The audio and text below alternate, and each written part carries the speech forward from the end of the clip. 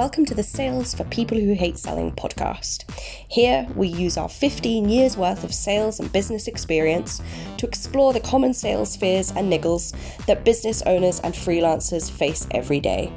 If you're new to sales, you're scared of sales, or you're just starting out in business, this is the podcast for you.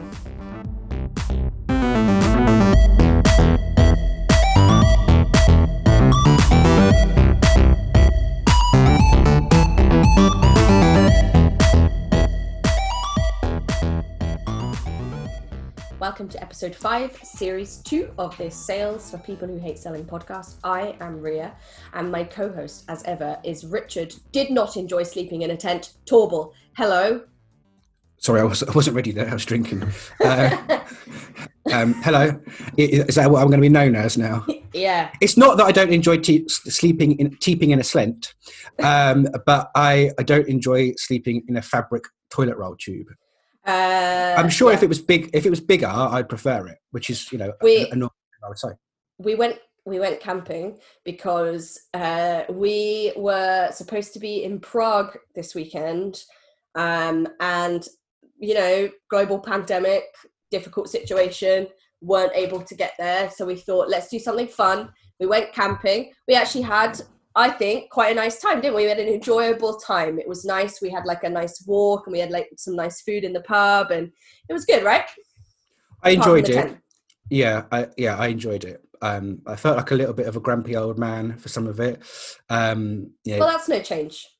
Right. Yeah. I mean, I'm going to be even older soon, so. I know, it's your birthday soon. We're going to do a GoFundMe for my birthday. I need one. Okay, so listen, if you have listened before, you will know that every week we cover a burning question, query, or sales/business topic. So what have we done so far? We've done stuff about CRMs. We had Pipedrive for that. Client management tools. We had Monday.com for that.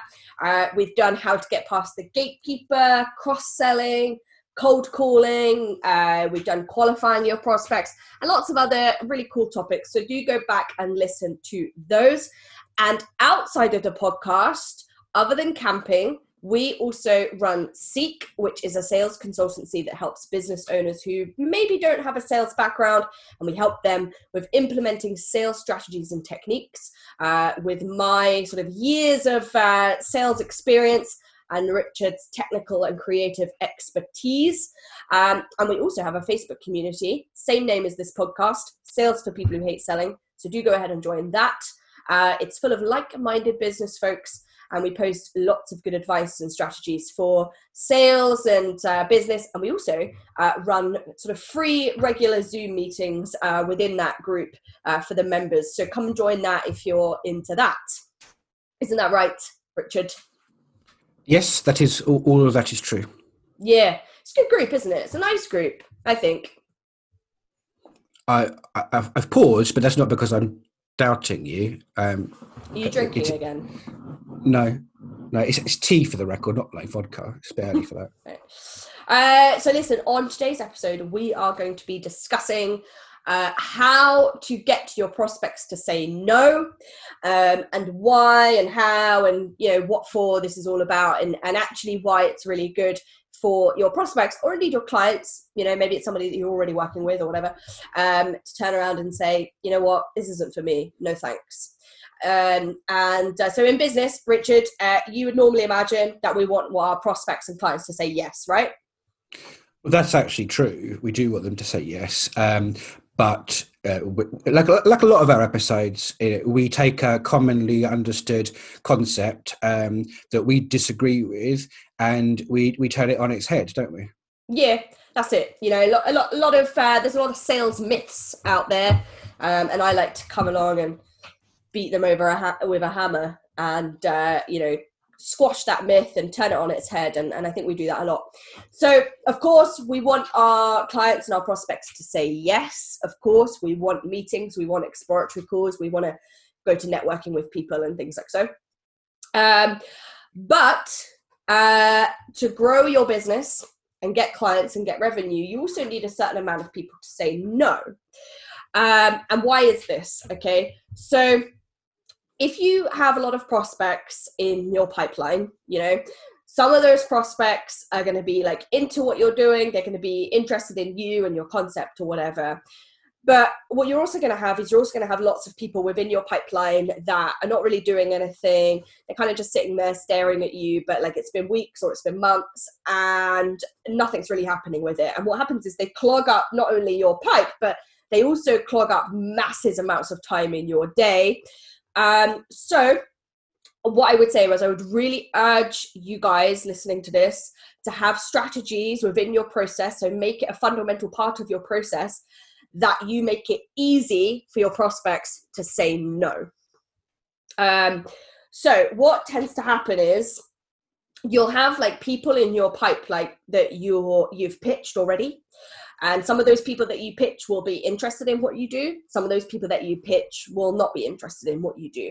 And we see it all the time, don't we, Richard, on various groups and business stuff and networking, where people will say, well, I pitched this person and now I haven't heard from them. And we did a whole episode, I think, or we might do it coming up, about following up with your prospects and why it's really important to follow up. But there comes a point where maybe you've followed up like 300 billion trillion times and you've still heard nothing and it's still not going anywhere. So they sort of tend to sit in the pipeline. They don't really do anything. They add no value to your day.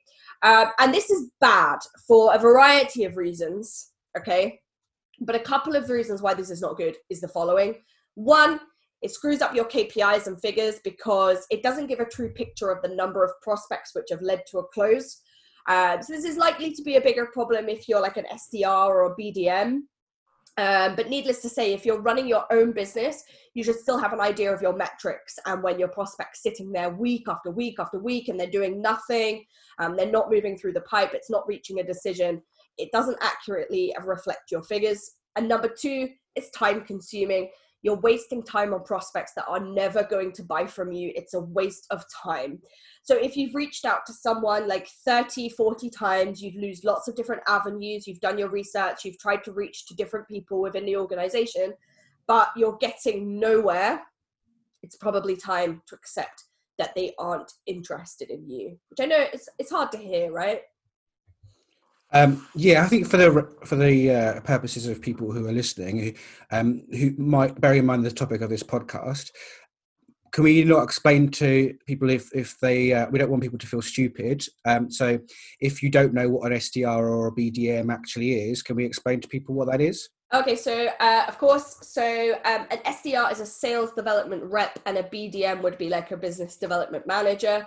They are two job titles that potentially can mean the same thing or they can mean different things. So an SDR might be somebody that is calling lots of prospects during the day, calling and emailing, reaching out for the first time. And a BDM might be somebody who is developing that business into contracts.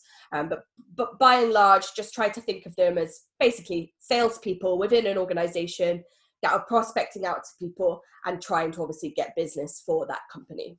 Right. Just for clarity for people, if you're out there going, what the hell is an SDR? Well, now you know. Now you know. And so obviously metrics are super important if you are an SDR or a BDM within a company, because what's going to happen is you're going to have your pipe, and normally what will happen is you'll have like a one-to-one with your like sales manager or something, and they want to see like how many people you reached out to versus the number of people that actually closed.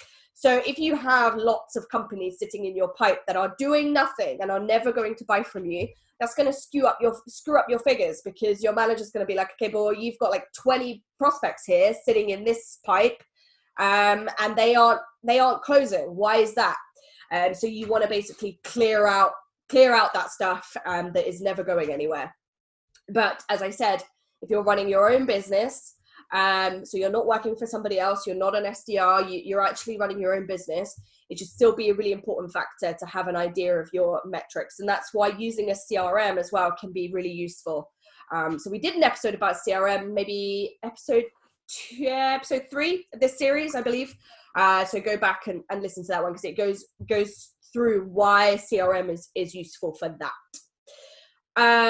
So listen, so you want to get your prospects, if they're not doing anything, they're just sitting there, they've been there for weeks and months and blah blah blah.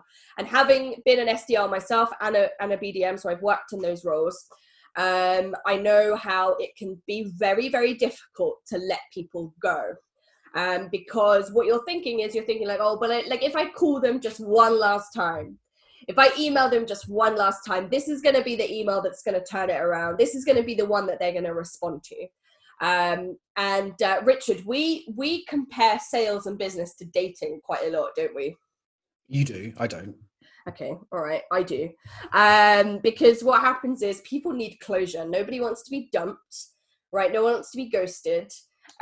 People need closure. So you want to be able to email or do something with your prospect that enables them to come back to you and say, you know what, I'm not really interested in you, right?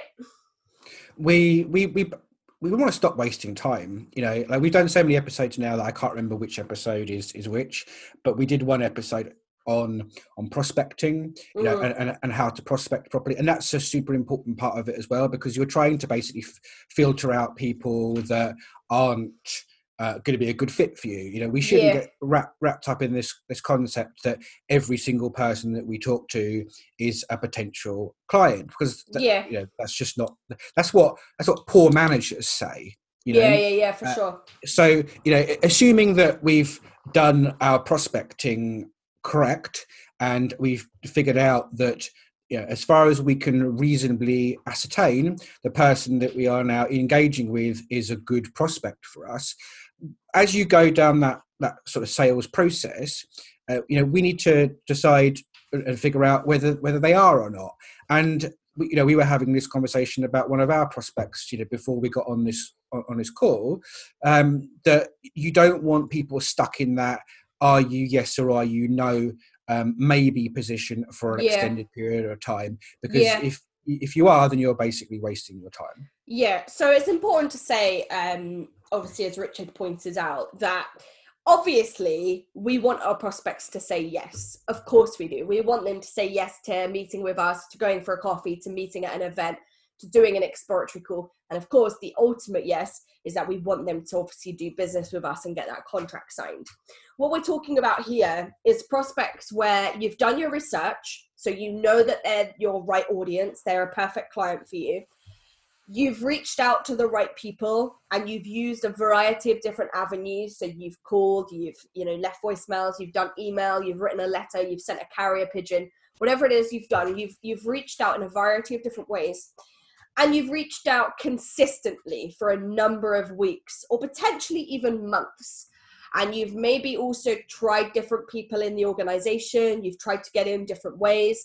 Like, for example, if you've been trying to contact the CEO, you know, maybe you try the CEO's, I don't know, PA or whatever, to try to, you know, get in to the right people. So you've tried a variety of different things, and it's got nowhere.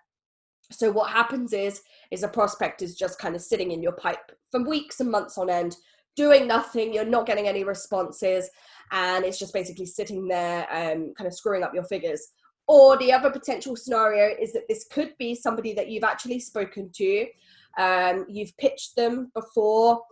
You've given them a proposal of what's going to happen and what you can do for them and all the amazing things that's going to happen when you guys are going to work together. But then it's kind of just nothing's really happened with it. You've followed up. You've tried to get a yes from them. You know, you've offered more value, you've maybe even discounted the price, you've done all of those things, and they're still not getting back to you. So these are the scenarios that we're talking about. We're not saying that you should contact somebody once and basically put on the end of your email, yes or no, and they're going to reply no, right? That's not what we're talking about, right? There is a process, for sure. Yeah, for sure. Well, you should have a process. Yeah, and I've been working in sales for many, many years. And I know from working as an SDR and a BDM, it's actually very hard to move on from prospects that you haven't heard back from yet. Because as I mentioned, you always think that the next email you send or the next message or the next phone call is going to be the one. But you know what? It rarely ever is. You know, if someone hasn't got back to you for months on months and months on end, sending the same sort of information over and over again, probably isn't going to work. So getting your prospects to say, you know what, Richard, please just leave me alone, is a vital part of your strategy. So you can just move on, say goodbye, get closure, right? Exactly. Now, Richard, you will know about my 1-2-3 email that I talk about in business groups and when we go networking. And it's essentially asking your prospects to reply by way of a 1-2-3 of where they're at. And I would say it's probably one of our most popular and well-liked pieces of kind of help and guidance that we've given people, I would say. Do you think? It is, because it's based around the idea of, we don't know what's going on in the mind of the person that we're engaging with, for a start. Yeah. But what we do know, generally speaking, is that people are really, really busy. There is a chance, how much of a chance depends on the individual circumstances, but there is a chance that the person that you're engaging with is actually genuinely interested in what you're talking about, what you offer, but just hasn't had the time to do it. So people are time to reply. So we do know that people are really, really busy. They'll often say, do you know what, I really need to reply to that email, but I just haven't had the time. So what we're doing here, what you'll explain, is that we're giving people the opportunity to let us know what the lay of the land is in the simplest and quickest way possible. Yeah, exactly. So I'm not going to go through the whole 1-2-3 email, because that would be quite boring, I think, for people to maybe listen to that. But I'll go over it briefly. But if you would like the full email and maybe a chat with me, and we can do it together, we can put something together for you and your business, and just give me a shout on Twitter @WeAreSeek, or join the group Sales for People Who Hate Selling, and you'll actually find the email in there. But basically, the 1-2-3 email is basically where you say hey, Richard, it's been X number of days or weeks since we last spoke. And when we last spoke, we said the following, we agreed the following, whatever it is. Or if you've never spoken to them before, you can say something like, hey, Richard, you know what, I've tried to reach you 272 times and I haven't heard from you, right? One of the things you do a lot in that 1-2-3 is that you use humor, and I think that's kind of really important. Yeah, you always say something like, have you been captured by Russian midgets or something like that? Yeah, just, so I think it depends. If you've never spoken to someone before, maybe you can add that element, because at the end of the day, it's I've tried to contact this person 393 times, I've never heard from them, I don't know who this person is, so maybe I can add a little bit of humor or whatever.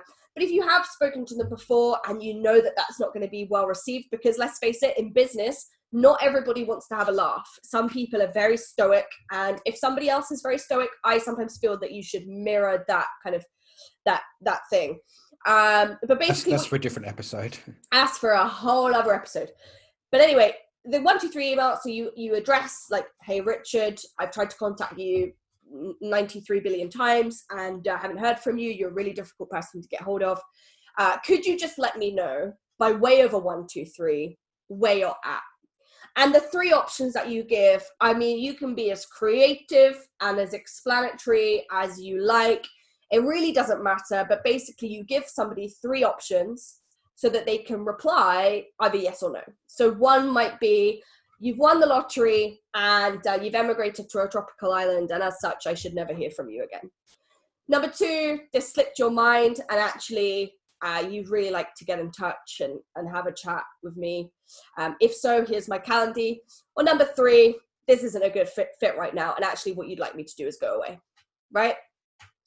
And I've just realized that I said that I wasn't going to do the email, and I've literally just done it. But basically, if you want a personalized thing and you want to talk about it with me, then obviously still get in touch and we can put something together that's more personal perhaps to you and your business.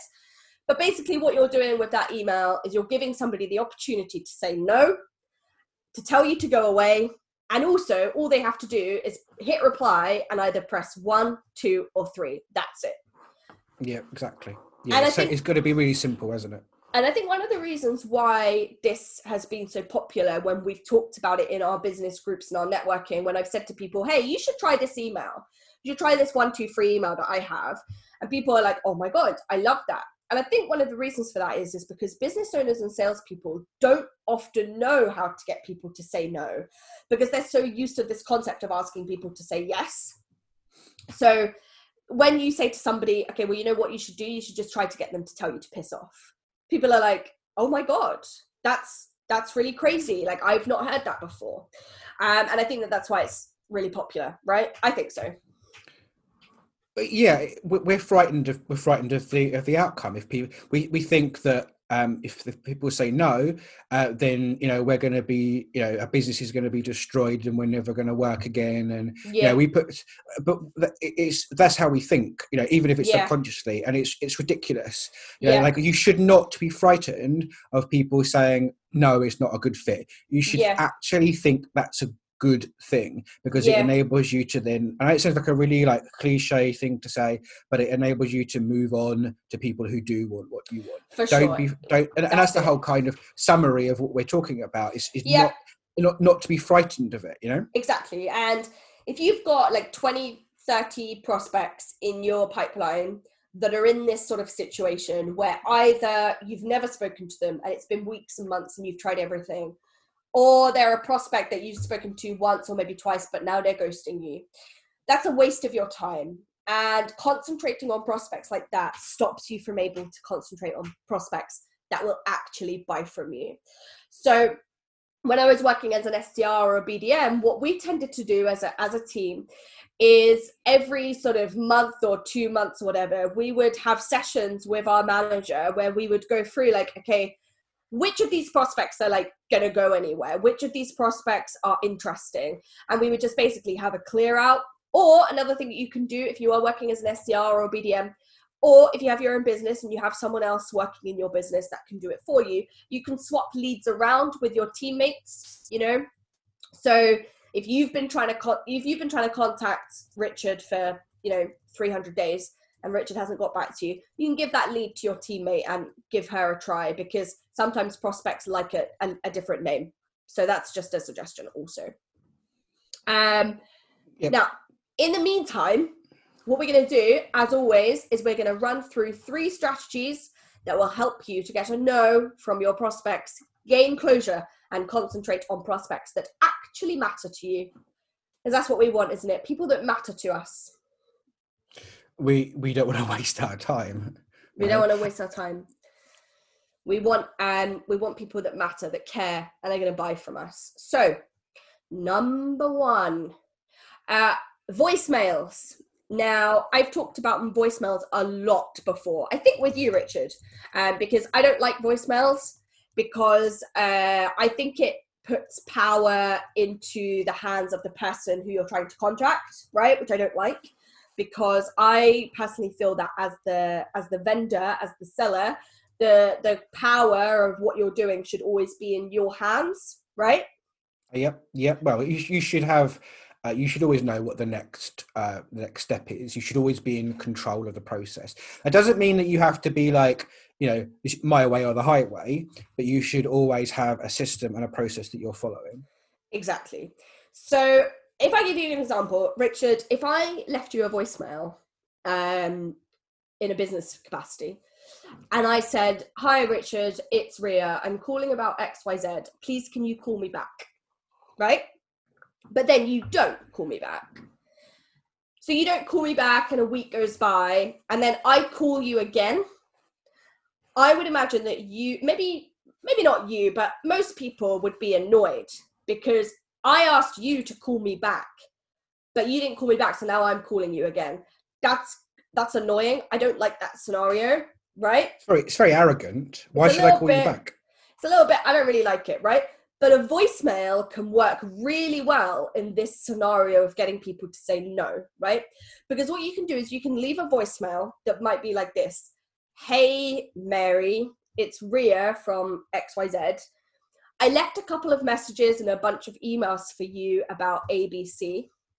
If this isn't for you and you'd like me to leave you alone, can you drop me an email back and let me know? Otherwise, I'm going to call you again in a couple of days. Because if you got that email and you got that voicemail, you're Mary, it's like, okay, if it's not interesting to me, I've just got to send an email and tell her to go away, basically. Otherwise, she's going to keep calling me. And that's really irritating. I don't want this person to keep calling me. So basically what you're saying to Mary is like, it's okay. If you're not interested, it's fine. Just tell me you're not interested. So that's a really good method of asking your prospect to basically tell you to do one.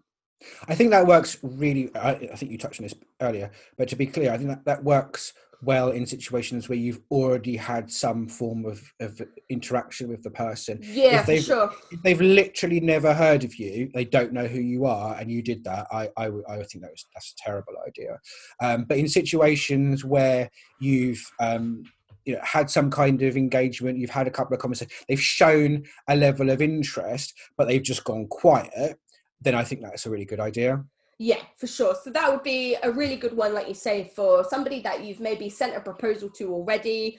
You met them at an event, you got on like a house on fire, you gave them a pitch and everything seemed really cool. And now it seems like they vanished into thin air. So you're basically saying, you know what, Mary, like it's fine. I get it. You're probably not interested. So just let me know. Otherwise, I'm going to keep calling you. Right? So all Mary has to do in that scenario is just reply to an email and basically say, do one, go away. So that's really cool. So number 2. Now, most people, right, are conditionally programmed to be liked. Everyone wants people to like them, apart from maybe you, Richard. Yeah, I don't care. Yeah. And that's why a lot of people don't like sales, right? Because there's a lot of ignoring people. There's a lot of rejection. There's a lot of people saying no thanks. And that's crap for some people, right? So this concept of people saying no is going to feel really alien to a lot of people because nobody likes hearing, no, I don't want to be your friend. No, I don't want to meet. No, I don't think your product is for us. No, I won't be moving ahead, right? And they also say that 90% of people have massive egos and the other 10% just don't want to admit it. Right? Where do you think you are? Where do you think you are in that statistic, Richard, by the way? Are you in the 90% with a massive ego or the 10% that doesn't want to admit it? I don't have a massive ego, I don't think. I don't have I don't.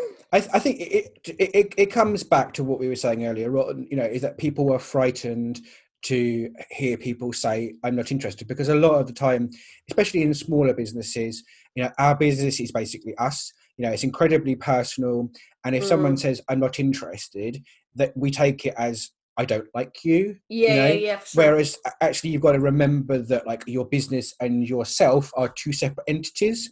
It's entirely possible for someone to think that actually you're a pretty decent chap or chapess, but just not be interested in it or have a need for your product or service. So, we have to get over ourselves and we have to get over this fear of being told no. For sure. I think that it's more to do with that, I think, than having an ego. Yeah, and I think basically what I was going to say is the way to combat that fear of no with your ego is, as I mentioned before, is to make sure that you're taking control of all of the situations, right?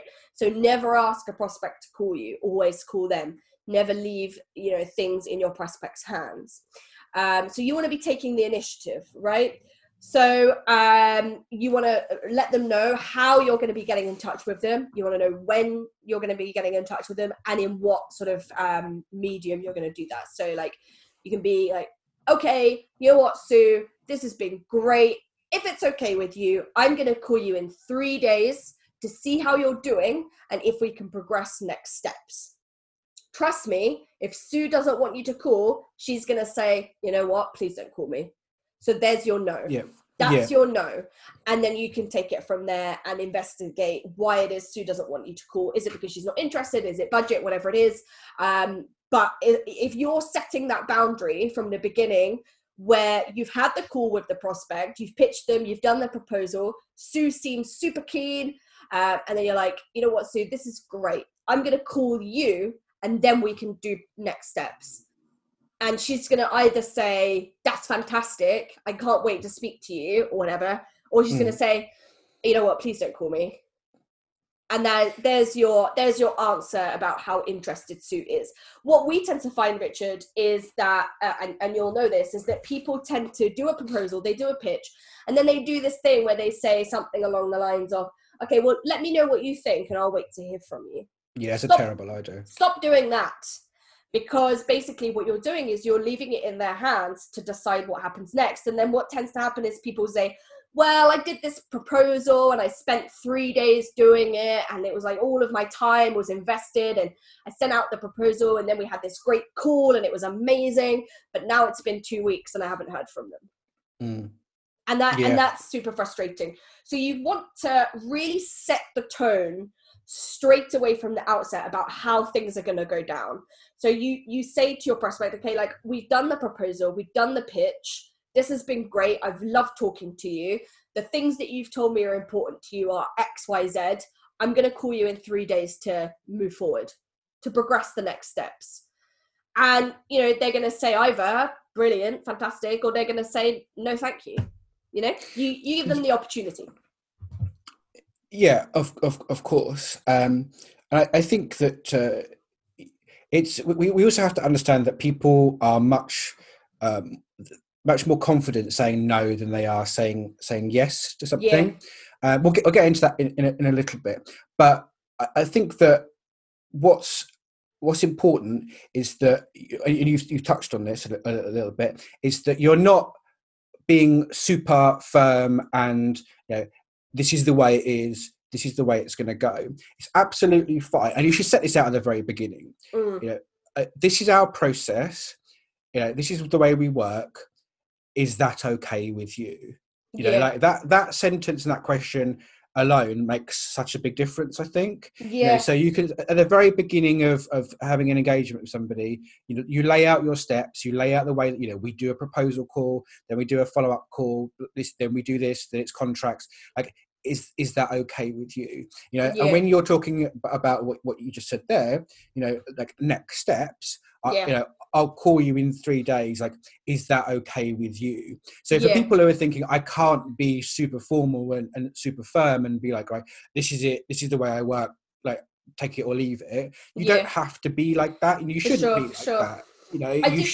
You should be like, you should be asking them at the same time, is that okay with you? Because you're taking control of the situation. You're not saying, no, let me know if you want to do it, because that's a terrible idea, as you've said. But you're taking control in a way that makes everybody feel like actually they're working together, rather than you're this like super arrogant, egotistical person who wants to control everything, Yeah, and also, like, these things that we're talking about in this example, all they basically are is closing techniques. They are techniques to close deals that salespeople have been doing, since time began, right? And if you are a freelancer or you're a business owner that doesn't have that sales background, so has never had any kind of training or experience of working in a sales environment where you have to close business, this can feel really alien. And I think that this is why we come across a lot of our clients and a lot of people that we talk to, where they do things where they do this amazing pitch and this amazing proposal because, of course, their service and their product is fantastic, but they actually don't know how to close it. Right. So they do end up saying things at the end of a conversation like, oh, well, I'll wait to hear from you, or, oh, let me know by Friday if you want to move ahead or whatever.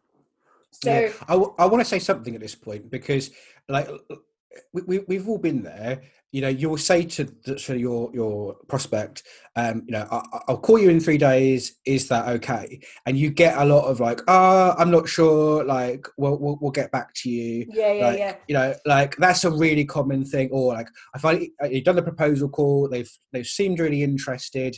And you said, I'll email you on Friday, let you know how, we could discuss how to move forward or whatever, and I just kind of well, yeah, okay, I'll let you know. Like, what's the best way of people being able to deal with that kind of situation where they're very like ums and ahs and I'm not sure, and you can't really nail them down to a next step? I think it's a great question. I mean, I think definitely closing techniques could be a whole other podcast episode, and we could easily do that next week and really go through some methods. I think that if you are confident enough, and hopefully if you're in business and you're running your own show, you should feel confident enough. you've got to ask them questions about what is preventing them from moving ahead. Exactly. So yeah. if you ask somebody, you know, so if you've done this amazing proposal, this amazing pitch, and you're speaking to this guy, let's say it's called John, and John loved it, and you're getting on like a house on fire, and he's making all the right noises that he's going to move ahead. And then you say to him, okay, John, well, the next steps from my side are that I'm going to send over a 2-page document for you to sign. And then we're going to progress next steps, and we'll start working together. And I'm really excited about it. And then John goes, oh, I'm not sure about that. Right. Then what you do is you can ask that very simple question, which is just like, okay, John, what is it that's preventing you from moving ahead? And then you can uncover the objections. So if John says, and I think we covered this in another podcast, John says, well, it's the price. And you go, okay, John, if price was no object, if this was free, would you move ahead? And he still says no, then price isn't the problem. And then you go to the next objection. If he says, yeah, if this was free, I'd sign up tomorrow, then you can indicate that price might be the problem. And then you can go down some avenues to maybe come up with a different pricing structure, or, you know, add some value or whatever it is. And you know, we can talk about that on another episode or in the group or whatever. But if he says no, I wouldn't move ahead if it was free, then you uncover the next objection. So, okay, what is it that's preventing you moving ahead?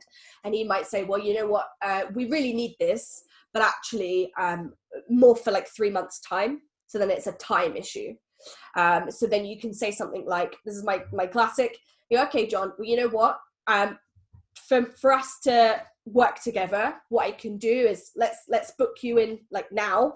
You know, we'll send over the document, we'll get the contract signed, but we won't proceed until 3 months time. So then that's your time objective. So basically, without going into the whole thing, you ask questions to him to understand what's preventing them from moving ahead, right? It's perfectly fine to, in fact, it's not fine, it's almost essential to stop skirting around the point, you know, and, you know, get to uncover the truths behind, you know, what's really going on. And that's why I think those kinds of questions that you just said are really great. And we have this thing sometimes where we're just so worried about, I don't know what it is, like we're so worried they're going to get annoyed with us or something, you know, that we don't bother asking the question, and you end up ending the call and you're like, I have no idea what's going to happen next. Yeah. You know, and that's a terrible situation to be in. I think that's tied in with what we were talking about earlier. It's one of the main reasons why people don't like being in sales, and why people have this massively negative connotation about selling in sales, because they associate it with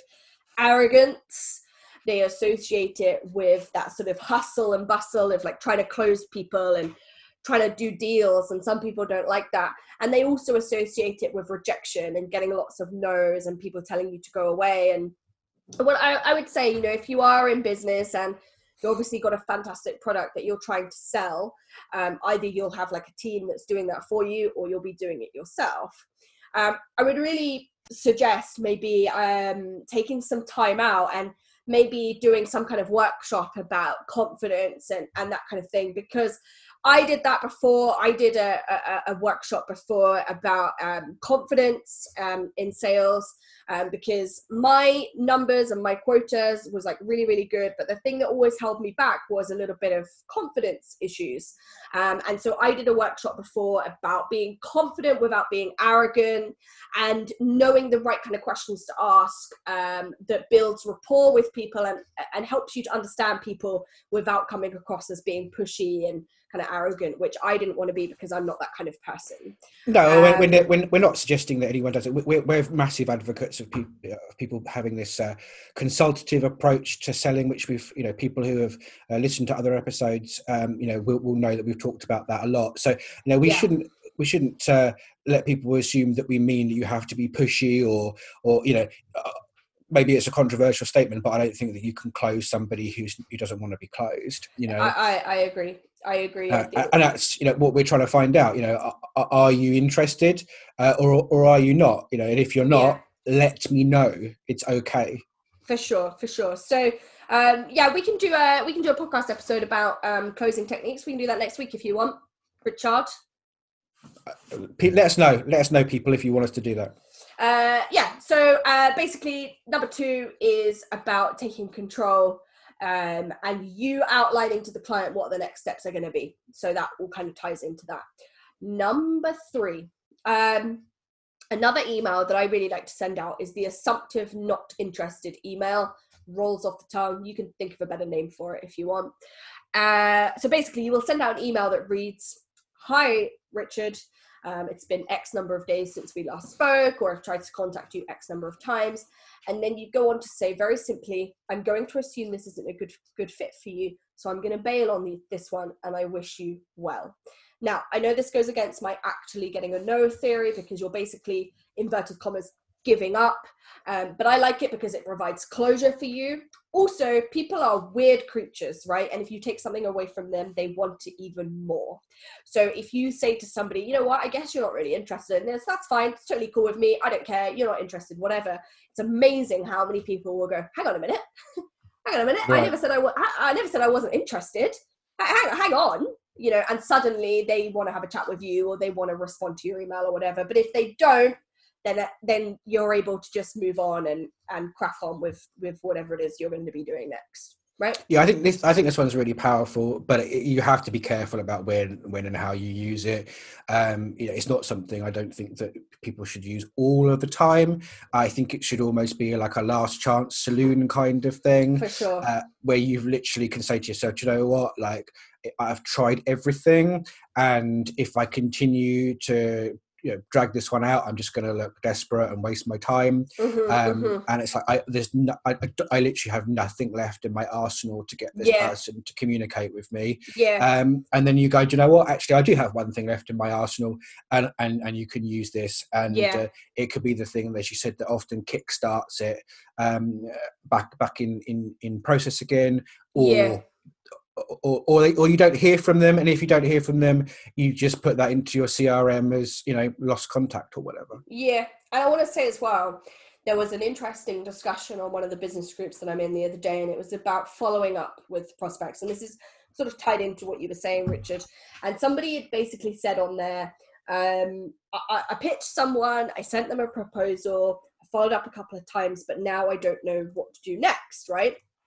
And I would say, when you are following up with prospects, you need to make sure that every single time you follow up with somebody, you add additional value to what you're saying or what you've previously been said.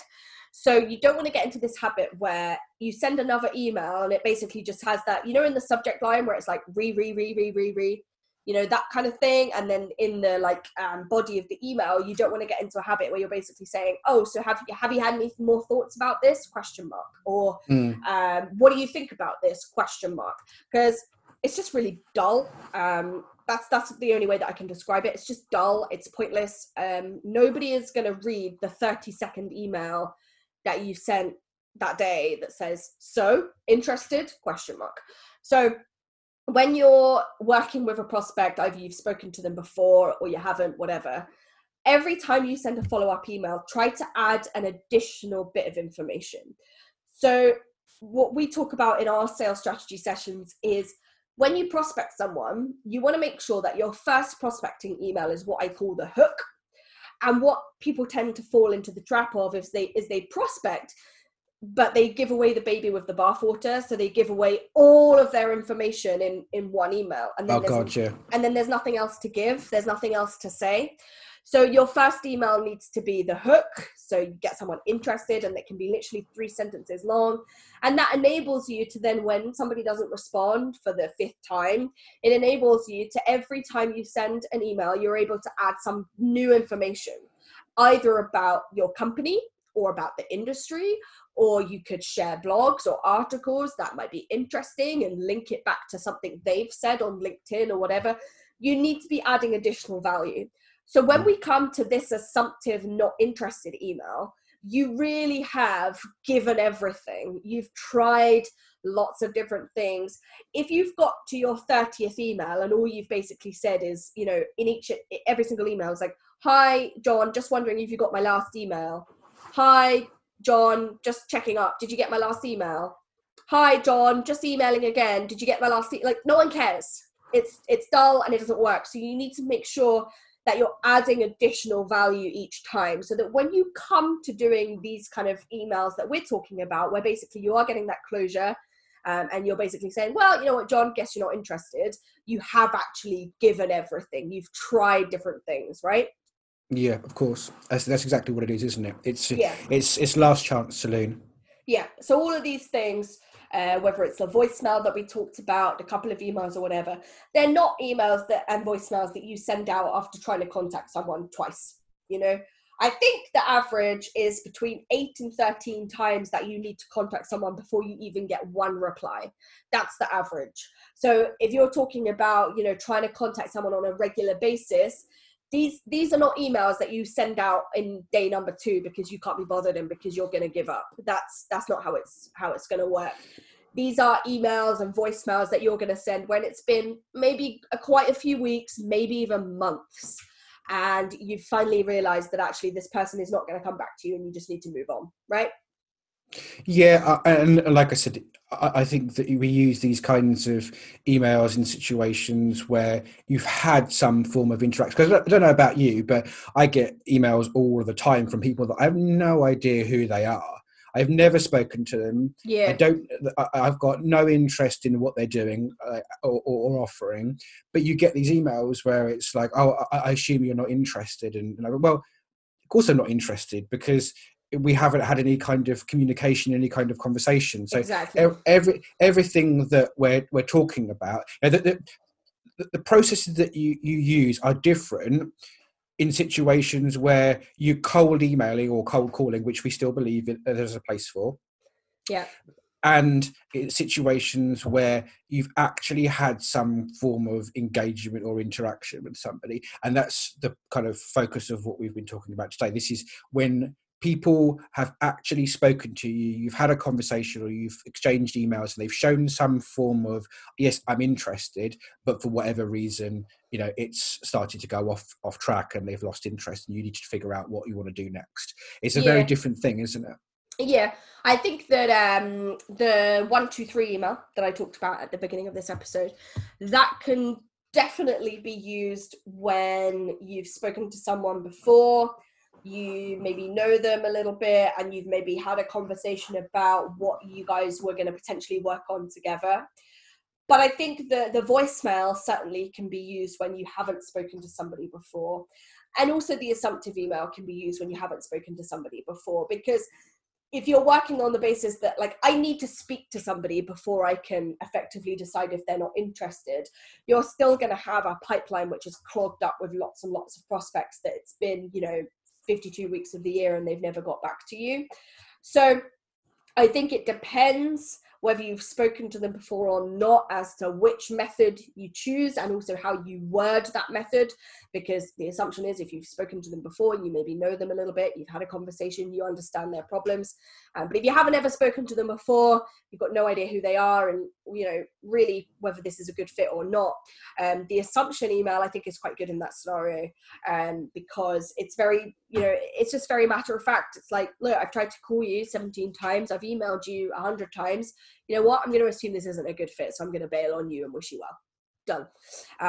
Just as an added point, which is a slight deviation, but there's been a couple of times during this conversation where I thought it was important to mention. We talk about pipelines.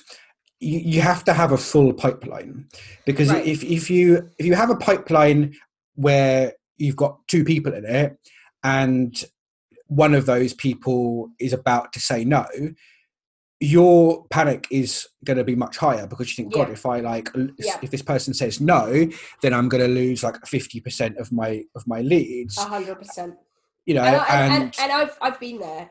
I can remember a scenario in my last paid position where I had a prospect in the sort of negotiation stage. It looked really positive that they were going ahead, and I took my foot off the pedal and kind of basically said, I'm good, because they're going to go ahead. I don't need to do anything else. Kind of sat back on my chair for a week, and lo and behold, they didn't move ahead. And that's what happens. And that's a lesson in what not to do, because if you have a full pipe, if you've got 10 people sitting in negotiation and 4 of those people say no, you've still got 6 left, right? Yeah, of course. It's really important. And we talked earlier in this episode about the figures in your CRM and how it's important not to, skew those figures. And what's a really important exercise is if you look at an average month where maybe you've closed, I don't know, £10,000 worth of business, let's say. And what you do is you work backwards. So I closed £10,000 worth of business. How many people did I have to pitch to get to that point? So you work backwards. So for example, if I have, 10 people in negotiation, but 5 of those moved ahead, that means I have to have 10 people in negotiation. But how many people did I have to pitch for it to move to negotiation? I needed 20 people. I needed to pitch 20 people. So how many people did I have to contact to get 20 pitches? Okay, well, I needed to contact 200 people. So then you work backwards and you can understand, right, okay, so next month, if I want to do £10,000 worth of business next month, I need to contact 200 people again.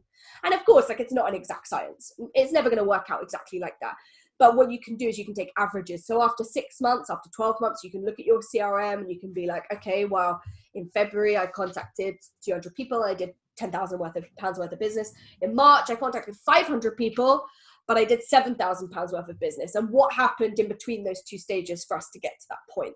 And that's a really, really important exercise. And if you are working in business and you don't have a sales background, that might be something that you've never done before because you've not worked in a sales office like I have, where those kind of meetings with your manager are regular and they're painful, and you really sort the wheat from the chaff and you kind of really break down figures. And it's something that we offer at Seek because we know that a lot of business owners don't have that opportunity to do that with their CRM. So we also do that, don't we? We do that with people. We do. And also, when I used to do it with some of my managers, it was quite a painful experience, but I make it fun, interactive, and brilliant. So just to say. I don't disagree. Okay, so listen, should we do a summary of the 3 points that we've gone through for people to get their prospects to say, no, thank you? Yeah, we've got off track a little bit on occasion, but I think that's been good to do. It's been interesting because it's been linked, because to get to this point where you're getting your prospect to say no, there's going to be a long line of things that are going to have happened before that. And I think people need to know what those things are. Yep. Okay. I agree. Okay, so number 1, voicemail. So you can leave a voicemail for somebody that basically says, hey, John, it's Ria from X. I left you a couple of messages and a bunch of voicemails. If this isn't for you, could you drop me an email and let me know? If not, I'll call you again in a few days. So you're putting the onus on them to let you know that they're not interested. And you're basically letting them know that if they don't tell you you're not interested, you're going to keep on calling. Number 2, we talked about defining next steps. So you always make sure at the end of an interaction with a prospect or with a client, you define clearly what those next steps will be. And then you can uncover how interested they are and how likely they are to move forward. So if you're saying something like, okay, Sue, this is great. Just to let you know, the next steps on our side is for us to send out a contract for you to sign, and then we progress. And she says, oh, I don't want you to do that. You can ask her why and kind of what problems that she might be facing that prevents her from moving ahead, right? Mm-hmm. Number 3 is the assumptive not interest email. So basically you send out an email. This could be somebody that you've spoken to before, or as I mentioned, it could be somebody that, you've never ever spoken to before. It's just a prospect that you've been trying to email over and over and over again, and you're getting nowhere. And this is basically to say, hi, Sue, you know what? I've tried to call you a couple of times. You're really hard to get hold of. I've also sent you a couple of emails, but you know what? I'm going to assume that this is not a good fit, and I'm going to bail on you. And I wish you the very best and have a Merry Christmas and a Happy New Year, whatever you want to say.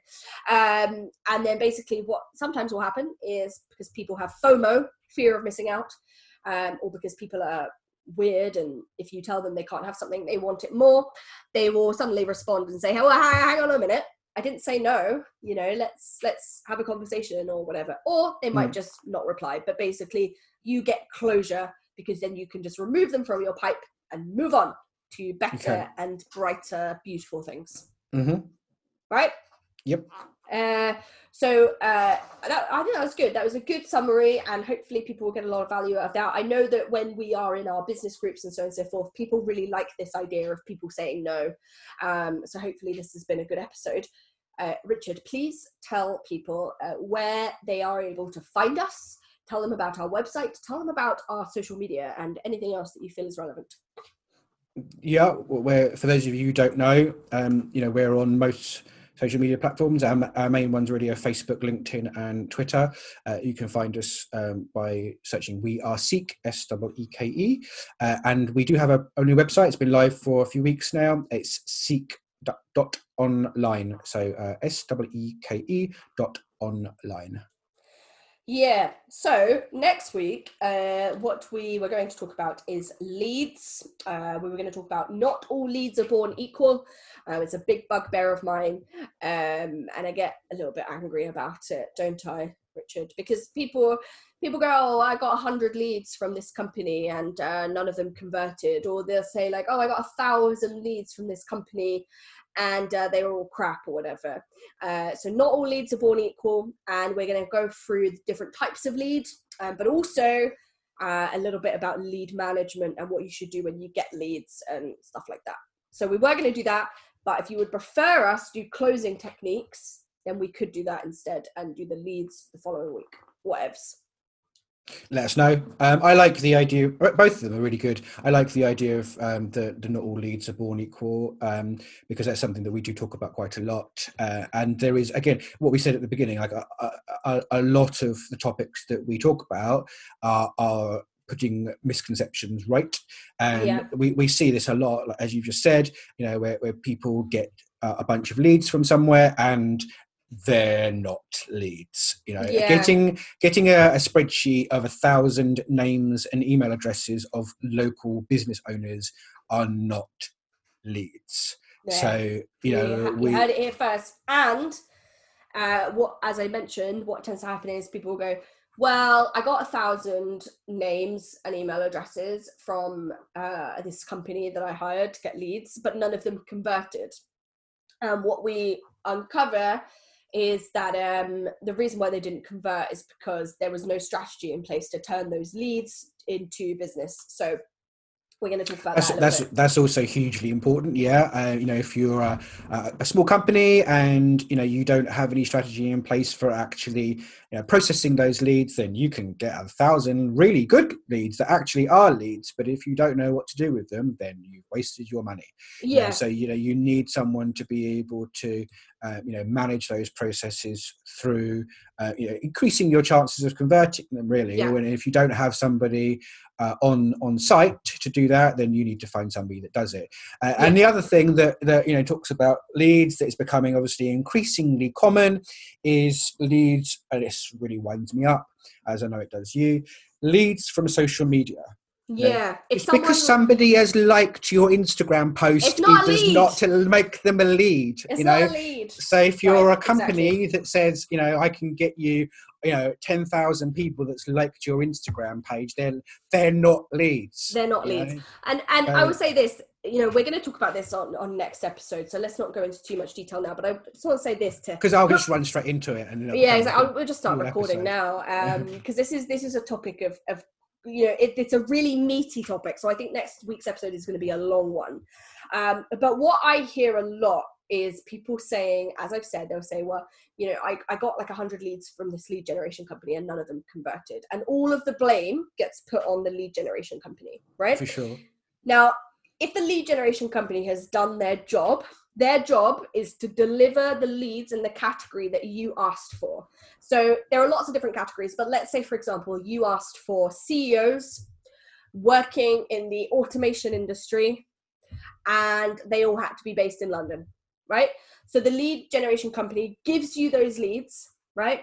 It is not the lead generation company's job to sell them. It is your job. You are the business owner. You are the person that is supposed to sell to the CEO whatever business product it is. So if they didn't convert, but the lead generation company's done their job, it's not the lead generation company's fault. And it's something that I see a lot. And I want to talk about it, obviously, in a lot more detail next week. And it's important to obviously note that there are some companies out there that are not delivering the leads, perhaps in the capacity that they say they should, blah, blah, blah, like the example that you just said about Instagram likes, which winds me up. But if the lead generation company has done their job and they've delivered the leads that you asked them to deliver, the job of converting is yours, not the lead generation company. So we're going to be talking about that, and I suppose just going through like the different types of lead and how to convert leads and the process that you might want to use and what isn't a lead and what is a lead and that kind of thing, right? Yep, absolutely. I think that's really good. So I think we'll wrap up. Yeah, let's do it. A good episode. And thank you all very much for listening. And yeah, make sure that you join us for next week. So I think we will do the leads one, because I think that's really good. And people need to know this information. So we'll do that next week. Every Tuesday we go live. And yeah, we'll see you next week. Yep, cool. As always, contact us on Twitter and the group, as you always do. And we will see you next week. Okay, bye everyone. Bye-bye.